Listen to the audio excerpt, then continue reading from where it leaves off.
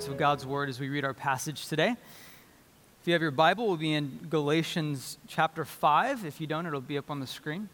Galatians chapter 5, verses 16 through 25. The Apostle Paul here writes, "But I say, walk by the Spirit, and you will not gratify the desires of the flesh.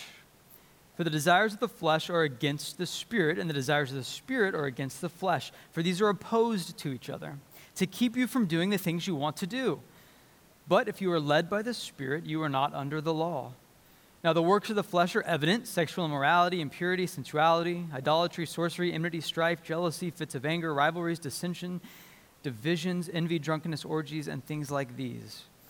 But the fruit of the Spirit is love, joy, peace, patience, kindness, goodness, faithfulness, gentleness, self-control. Against such things there is no law. And those who belong to Christ Jesus have crucified the flesh with its passions and desires. If we live by the Spirit, let us also keep in step with the Spirit." This is the word of the Lord. Thanks be to God. You can have a seat. So if you're new here, my name's Christian. My family and I are members here at Woods Edge, and occasionally, a couple times a year, I'll fill in to preach if our lead pastor is away. And since I'm not a pro preacher, I need a lot of help. And so I make it my practice to share the sermon that I write with my wife. She's an incredible writer and a godly woman, and so I asked for her feedback. And I want you to know that as I gave her the sermon the other night, she actually had tears in her eyes. And not because she was moved, because it was so painfully bad. And this has only happened a couple times over the last decade. Now, the good news is she gave me some feedback, and I've implemented it. So even if it's really bad, just know it could have been much, much worse. And so if you see my lovely wife today, say thank you to her. She's a grace to all of us. I came across a story recently about a guy named Sam Van Aken. And Sam was born in the early 1970s on a farm in Pennsylvania Dutch country. Sam went on to become a New York-based artist and also a professor of sculpture at Syracuse University. Back in 2008, Sam was looking for a multicolored bud tree to use as an art exhibit. And in his research, he came across a state-owned orchard in central New York. It was a stone fruit orchard. So I didn't know what stone fruit was, but it's fruit with a pit, like a peach or a plum. And the state was actually preparing to cut the trees down and sell the land. So as a conservationist and an artist, Sam decided to take a lease on the land. He began recultivating the orchard. And then over time, because he couldn't find the multicolored tree he was envisioning, he decided he was going to create one. So over the course of years, he created what he calls the tree of 40 fruit. And I've got a picture here. Take a look at this. Tree of 40 fruit. This one is actually in New York City, but it's remarkable because it has 40 different types of stone fruit buds on this one tree. And when they're all in bloom together, you get an incredible mosaic. And then if you were actually to see it with fruit budding, you see that it's got the native fruit that we've got a picture of that too, a native fruit that it was meant to grow, along with all these other types of fruit that grow next to it. This isn't the kind of thing you just stumble across in the forest, right? Now, what's interesting is he's begun to export these from New York to all over the country. And so coast to coast now, different communities will have these that you can go look at. And we don't have one in Houston yet, so we'll have to write Sam a letter and ask. But it takes, I'm guessing we don't have a lot of arborists here. And so you may not understand how that would happen. So let me give you a crash course in grafting. Grafting is the process by which Sam created this tree. So Sam would take rootstock, which is the tree that he's beginning with, the principal tree that he starts with, and then he would identify other trees that he would want to graft into that tree or join into it. And so he would cut off a 12 or 13-inch branch from one of those trees, and that would be called the budwood. He would then go back to the rootstock tree, the primary tree. He would create an incision in one of the branches, and then he would take the budwood, insert it into the rootstock, and he would bind it up with tape. And over the course of time, the branches would fuse together and begin to heal, and then eventually the nutrients from the soil would come up through the rootstock into the budwood.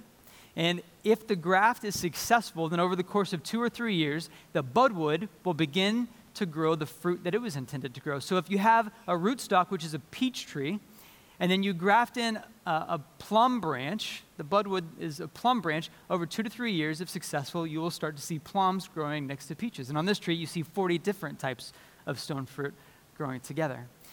Pretty remarkable to see what is created. And I think this picture is helpful for us as we think about this passage today. So look back at verse 16, where Paul says, "But I say, walk in the Spirit, and you will not gratify the desire of the flesh. For the desires of the flesh are against the Spirit, the desires of the Spirit are against the flesh. These are opposed to each other, to keep you from doing the things you want to do." So Paul immediately identifies here two competing desires, that of the Spirit of God and that of the flesh. Now, he uses the term flesh here not to refer principally to just our body, our physical body, but actually to our sinful, fallen nature. In other words, what he's saying here is that the Spirit of God wants one thing, and we in our natural selves want something else, something contrary. And this matter of desire, of wanting, is key to understanding this passage, and it's really key to understanding how and why we live the way that we do. If you're a music fan, you may be familiar with the Rolling Stones and that most august theologian, Mick Jagger, who leads that group, and he famously saying, "You can't always get what you want." And I think that's probably self-evident, probably right. I would actually submit this morning, though, I would go further and I would say that even if you can't always get what you want, you always do what you want. You always do exactly what it is you want to do. Now, you may object and say, well, wait a minute, didn't the passage just say to keep you from doing the things you want to do?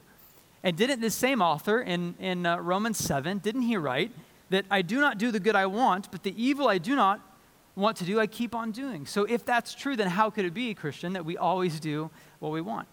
So if you would, allow me to appeal to someone much smarter and more eloquent than I to help distinguish and clarify what I'm saying here.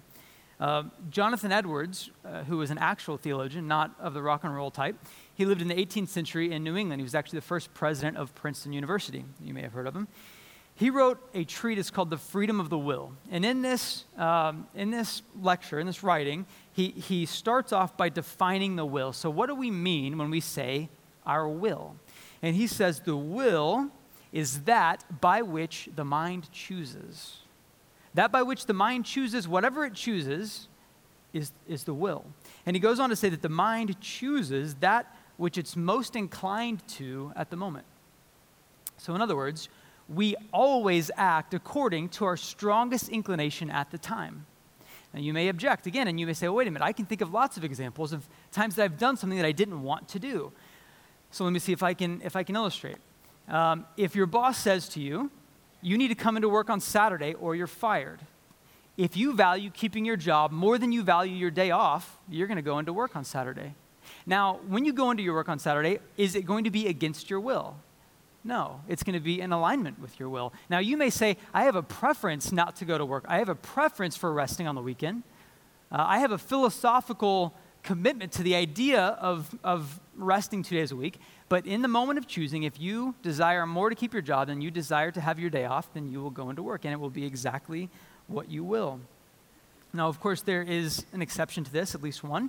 Physical coercion, right? So my kids are still small, and so at this point, I'm still bigger than they are. And so when we wrestle at night, I can make them do what I want. I can grab their hands, and I can make them slap their own face, and I can make them tickle themselves. They're not doing that because they want to or because they will it, but rather it's pure physical force overbearing them. And so in those instances, we don't do what we want. But anytime that we're acting volitionally, we always do what we want to do. So when Paul says he does not do what he wants to do, he's really speaking figuratively. If he were speaking technically or more precisely, what he'd be saying is, I do not do what I want to do. In other words, I wish it was the case that I didn't want to do evil, but when the moment of choosing comes, in the moment of doing, what I most want is to do evil, which is why I do evil. I do that which I'm most inclined to at the moment. So if our will is our mind choosing, and our choice is always according to our strongest desire, then this whole matter comes down to desire. Paul says the desires of the spirit and the desires of the flesh are opposed to each other. And so the next thing we do at any given moment in time is always going to be to act according to our strongest inclination. This is important to understand because Paul here is then going to move in verse 19. He's going to say, Now listen, the works of the flesh are evident. And then he gives us this list: sexual immorality, impurity, sensuality, idolatry, enmity, strife, jealousy, fits of anger, etc. After Genesis 3, when Adam and Eve rebel against God, and by the way, recall that their act of rebellion was principally in eating fruit that they were prohibited from eating. After Genesis 3, sin enters the world and infects all of creation. And so we, in our natural state, have sin. We have sinful desires, and that sin that infects us actually causes our instincts to be bad and wrong, and gives us desires that are out of alignment with what God desires. They cause us to want the works of the flesh. And so left to ourselves, apart from any grace of God, our lives would be a total illustration of the works of the flesh. And even if we become new in Christ, 2 Corinthians 5:17 says, if anyone is in Christ, he's a new creation. The old is gone, the new has come. And yet, even if we're a new creation, we are still assailed by the flesh. As long as we're in this body, as long as we live on earth, we are going to feel the residual effects of sin. Ultimately, it is a defeated foe for those who are in Christ. And yet, in its death throes, we will feel its influence. And you can recognize that very easily that habits are hard to break. And bad patterns that we develop out of our sinful instinct are hard to break.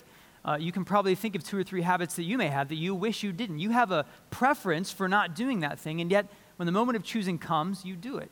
I pop my knuckles. In fact, if I sit near you during worship on Sunday, you probably know that I pop my knuckles. It's not a good habit. I wish that I didn't do it, and yet when the time comes for choosing, what I want to do most is to pop my knuckles, and so I do it. Charles Duhigg wrote a book called The Power of Habit, and he makes this observation. He says, the real power of habit is the insight that your habits are what you choose them to be. Your habits are only what you choose them to be. He's saying the same thing that Edward said. We always act according to our strongest inclination at the time. Now in verse 22, Paul's going to change gear here a little bit. I mean, he's laid out the works of the flesh, and now he's going to take a right, and he's going to say, but the fruit of the Spirit is love, joy, peace, patience, kindness, goodness, faithfulness, gentleness, self-control. Against such things there is no law, and those who belong to Christ Jesus have crucified the flesh with its passions and desires. If we live by the Spirit, then let us also keep in step with the Spirit. So here Paul, again, he's drawing on this picture of trees, right? He gives us a word picture about fruit growing on a tree. Now, you may recall that there are a few other places in the New Testament that draw on this same imagery. John 15, for instance, Jesus says, I am the vine, you are the branches.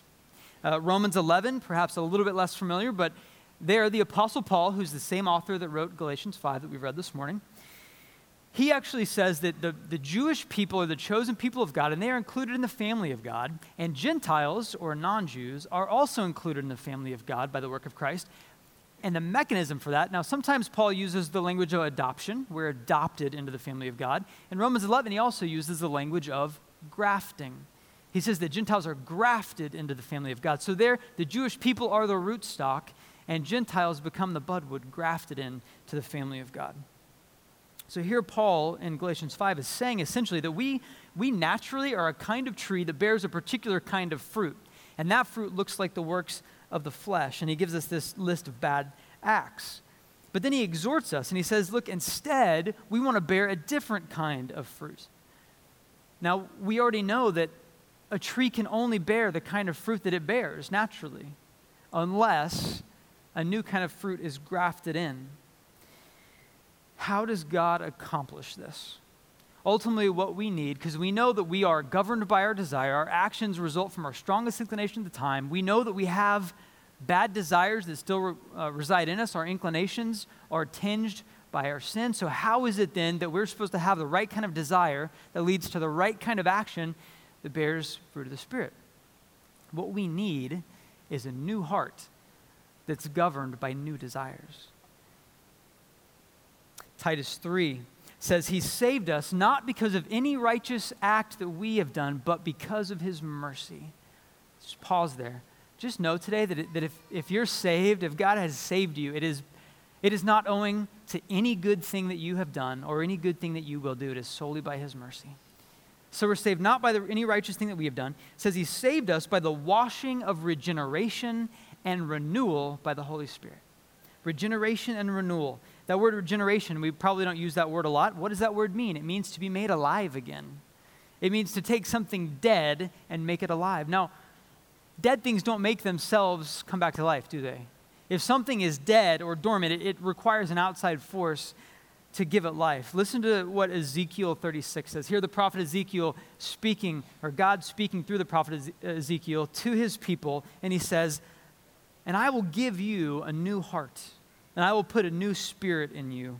I will take out your stony, stubborn heart," the kind of heart that gives us instincts that lead to the works of the flesh. "I'm going to take out your stony, stubborn heart, and I'm going to give you a tender and responsive heart." The kind of heart that gives us desires and inclinations that lead to bearing fruit of the Spirit. This heart transplant is essential for us to have capacity for the grafting of the fruit of the Spirit to take hold. The grafting of the fruit of the Spirit will not take hold in us. It will not be effective unless we have a new heart. As Jesus says, unless we're born again. Without being born again, without having a new heart, we are left in our natural state where we have sinful rootstock. And if a grafting attempt is made, it won't be successful. Think about, for instance, if you need a kidney. If you need a kidney and you need a donor, you can't just go out to the street and find any random person walking down the street and say, "Can I have your kidney?" Because, I guess for one thing, that would just be socially inappropriate to do that. But more importantly, it has to be a match. It has to be a blood type match and a tissue type match for that grafting to take place. If you get a kidney and put it inside of you and it's not the right match, then your body will see it as a foreign invader. It will fight against it to kill it. It has to be a match for the grafting to take place. This regeneration is essential. Now, I would guess that perhaps many of us here, maybe even most of us here, have trusted in Christ and by grace through faith have experienced this regeneration. We've experienced this heart transplant that Ezekiel talks about. But I just want to say that this morning, if you're trusting in anything else today except for Christ's finished work on the cross, for your reconciliation to God, for your inclusion in the family of God, if you're holding to anything today other than grace alone, by faith alone, in Christ alone, your hope is simply misplaced. It's by God's grace and by his initiative alone that we receive a new heart. So first, he saves us by the washing through regeneration and renewal. Back to John 15. Listen to what Jesus says in verse 1. Jesus says, "I am the true vine, and my Father is the vine dresser." He's the gardener. "Every branch in me that does not bear fruit, he takes away. And every branch that does bear fruit, he prunes that it may bear more fruit." Do you see the renewal there? When you think about crepe myrtles, which are going to be blooming here soon. Crepe myrtles have the beautiful season of vibrant color, and then fall and winter come, and they die, and so we're left with just the crispy brown bud. And what do? We go through and we prune it, we cut it off so that it makes room for renewal, so that when spring comes, we get the new buds flourishing. Verse 4, Jesus says, "As the branch cannot bear fruit by itself unless it abides in the vine, neither can you unless you abide in me. I am the vine, you are the branches." Do you hear what he's saying? I am the rootstock, you are the budwood. "Whoever abides in me and I in him, he it is that bears much fruit. For apart from me," get this, "apart from me, you can do nothing." We have to recognize the absolute qualification that Jesus gives us here. "As the branch cannot bear fruit by itself unless it abides in the vine, neither can you unless you abide in me." It says we cannot bear fruit. Listen, the fruit of the Spirit, we cannot bear it in our lives unless we are abiding in the vine, which is Jesus. It's not that we may not. It's not an issue of permission. It's not that we will usually not. It's not an issue of pattern. It's an issue of ability. You cannot bear the fruit of the Spirit unless you are abiding in the vine. Now, we may exhibit some of the traits of that list, love, joy, peace, patience, right? We may exhibit some of those traits, and certainly we can be kind and patient without being in Christ. Some of the kindest and most patient people I know are not Christians. But there can be a danger in this, because if our behavior generally aligns with the biblical ethic, if we generally avoid what we consider to be immoral things, and we generally pursue or give ourselves to what we consider to be good or moral things, we can be tricked into a false sense of security, thinking, well, certainly if my life looks like that list, then God must be pleased with me. Certainly if I'm a kind and patient person, then it must be that I'm reconciled to God and everything is right in this relationship, and it's simply, that's not the case. This isn't a list of acts that please God. This isn't a list of acts that merit our position before God or win our favor before God. It's a description of a life that is reconciled to God. The fruit of the Spirit is not something that we can will ourselves to exhibit. It's not even our doing. That's why it's called the fruit of the Spirit, not the fruit of the Christian, not the fruit of the religious person, not the fruit of the good person who tries hard to do the right things, the fruit of the Spirit. You've probably at some point been at a table with a really convincing centerpiece, maybe a plant or fruit, and you're looking closely and you're trying to determine, is that a real apple or is that a piece of wax fruit? I can't quite tell until I get up and really touch it. Or that plant, is that a live plant or is that a silk plant? I can't tell. It's really well done. So, of course, we can exhibit things that look like the fruit of the Spirit in our own accord, in our own will, but that's not what this passage is talking about. It's not talking about doing things that look like good things, moral things that God wants us to do. It's talking about bearing the fruit of the Spirit, which can only be born genuinely by the Spirit of God. Now, I don't know if there are any water skiers here. I grew up in northern Oklahoma. It's similar to this area where you've got a couple lakes and it's hot in the summer, so people go to the lake. And if you've ever learned to ski, you probably remember this experience where you jump off the back of the ski boat and you've got a ski vest on, like a life jacket. And you're out in the water and you're drifting away from the boat and you try to put on one or two skis. Now the skis are heavy, they're cumbersome, they're awkward the first time you're trying to put them on. Trying to put them on in the water is a sort of a strange experience the first time. So you're way behind the boat, they toss out a rope, and the idea is you're going to hold onto the rope and the boat's going to pull you. But before it starts, you're supposed to get in a skiing position. And so as you're trying to get into a skiing position, preparing yourself to get pulled by the boat, there's going to be wake in the water. It's going to be windy. The boat is going to be listing and turning. You're going to be turning. Your skis are going to be trying to go all kinds of different directions. And you start to panic because you know at any moment this boat is going to start moving and you're going to be behind it. So you got to be in the right position. So instinctively what we do is we start to tread water and swim and try to muscle ourselves into a skiing position. And our body tenses up and we're trying to make it happen. And what an expert would tell you or a teacher is they would say, the harder you try to get into the skiing position, the more out of position you are. What you have to learn to do is to just relax into the ski vest. You just have to relax in the water and let the vest cause you to float and just remain still. And the boat ultimately is going to straighten its way out and it's going to pull you into position and you're going to be ready to go. And then once the boat starts going, again, our instincts are all wrong because we think, ultimately, I know that what I need to be doing is standing up on these skis on the water. So as the boat starts to drag me, what I want to do is use all the strength of my legs to try to stand up. And I'm going to use all the strength of my arms to try to tug on the rope. And again, what a teacher would tell you is the more that you try to use your power to stand up and the more that you tug on that rope, the more likely it is that you're going to get dumped into the lake.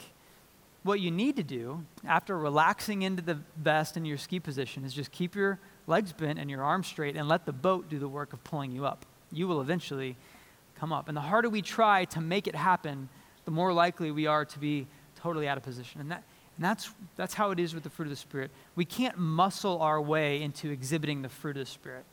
It's a work of God. If you took the greatest water skier in the world and put them out in the lake with no boat, how much skiing are they going to do? No skiing. They're just floating in the lake. That's not a sport, right? That's not a thing. The boat is doing all the work. The life jacket is making you float. And so the idea here is just to submit to the power of the process. It's going to work out if you let the right thing do the action.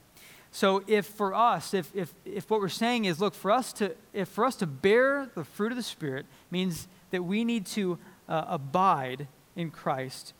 What does it mean to abide? That's not a word that we use a lot. The word abide means to remain, to stay, to wait. It means to remain in common purpose, to stay present, not just physically, but mentally and spiritually. Whatever else it might mean for us to abide in Christ, it at least means this, that we spend intentional, unhurried, focused time listening and submitting ourselves to Christ through the reading of the Scriptures, through personal and corporate prayer, and worship and communion, in confession of sin and service to others.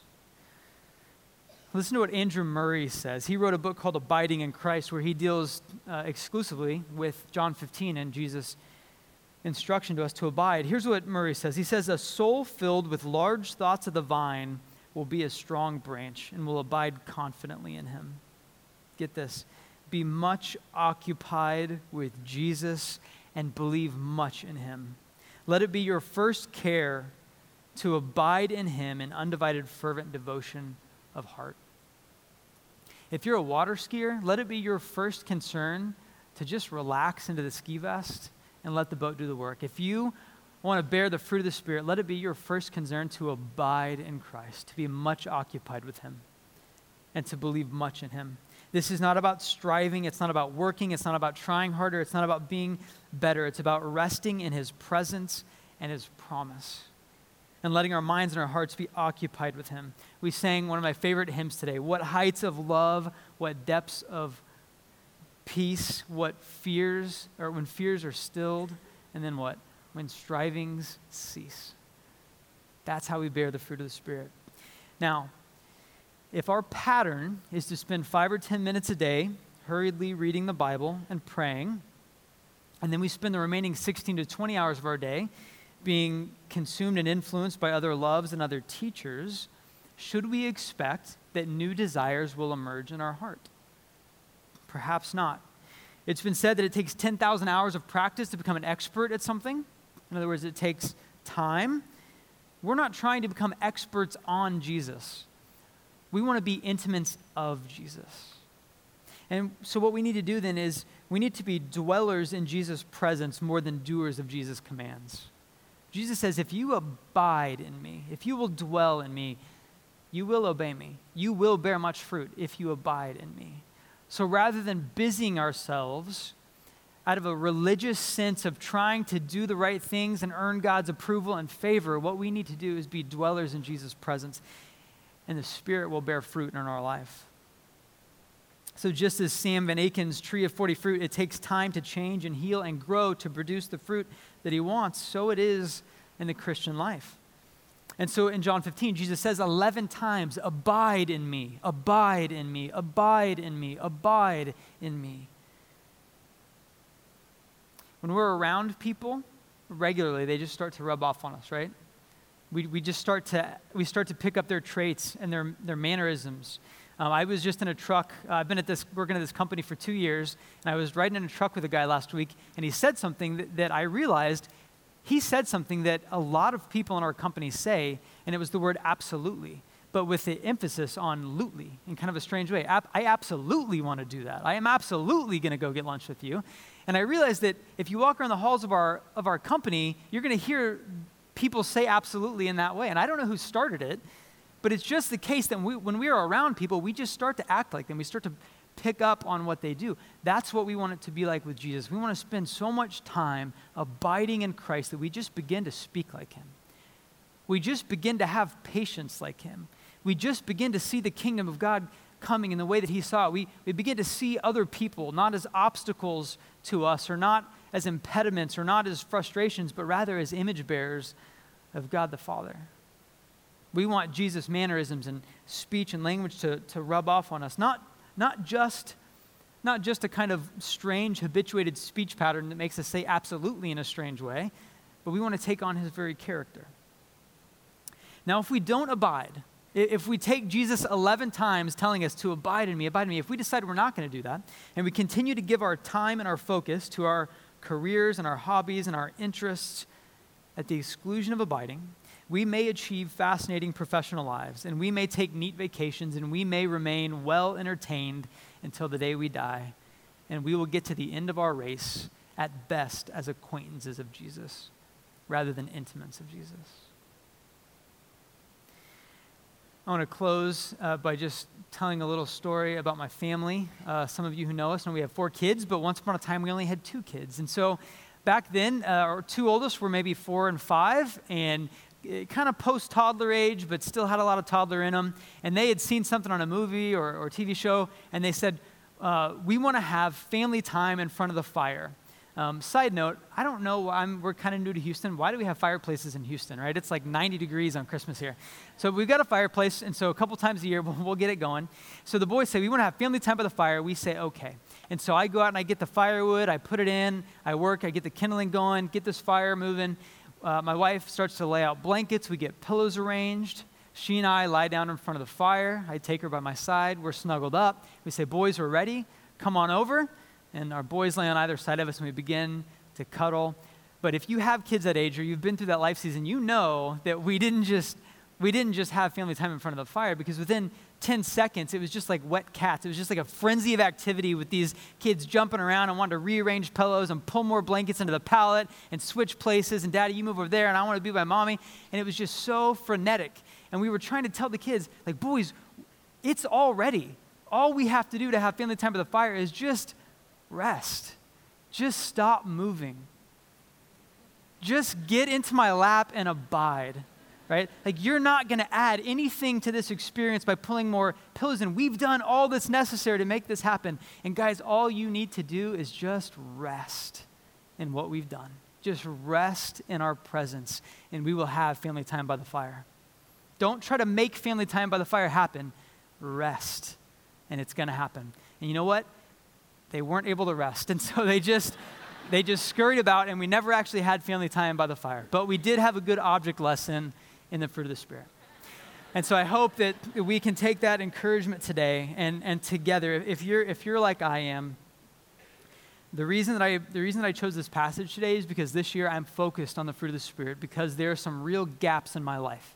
There are some very important areas in my life where I am not evidencing the fruit of the Spirit. And I'm evidencing, rather, things that look more like the works of the flesh. And so I know that I need to have more of the fruit of the Spirit in my life. And what I've discovered, and probably you have too, is I can't make it happen. I'm just not able to muscle myself in to being the kind of person who evidences the fruit of the Spirit. Rather, what I need to do is submit and rest in Christ, abide in Him. Abiding in Him and the fruit of the Spirit will make itself evident. So today, be much occupied with Jesus and believe much in Him. Let me pray for us as we close. Father, we are so grateful to you today that you have loved us and you have pursued us. And despite the fact that we are, all of us, sinful, selfish, the list of things that we are that would be our negative self-talk is very long, and the list actually would not be accurate enough. And yet, God, despite our sin and despite our rebellion against you, you've loved us and you've pursued us. And Jesus, you've actually taken on flesh to do all that was required, that we could be reconciled to the Father, that we could be grafted into the family of God, and that we could actually bear the fruit of the Spirit by abiding in Christ. So today, Holy Spirit, would you be at work in us and help us to rest and to stop striving and to stop trying to muscle our way into pleasing the Father, knowing that the Father is fully pleased with us, not because of any righteous act that we've done, but because of His mercy. God, we thank you and we love you. In Jesus' name, amen.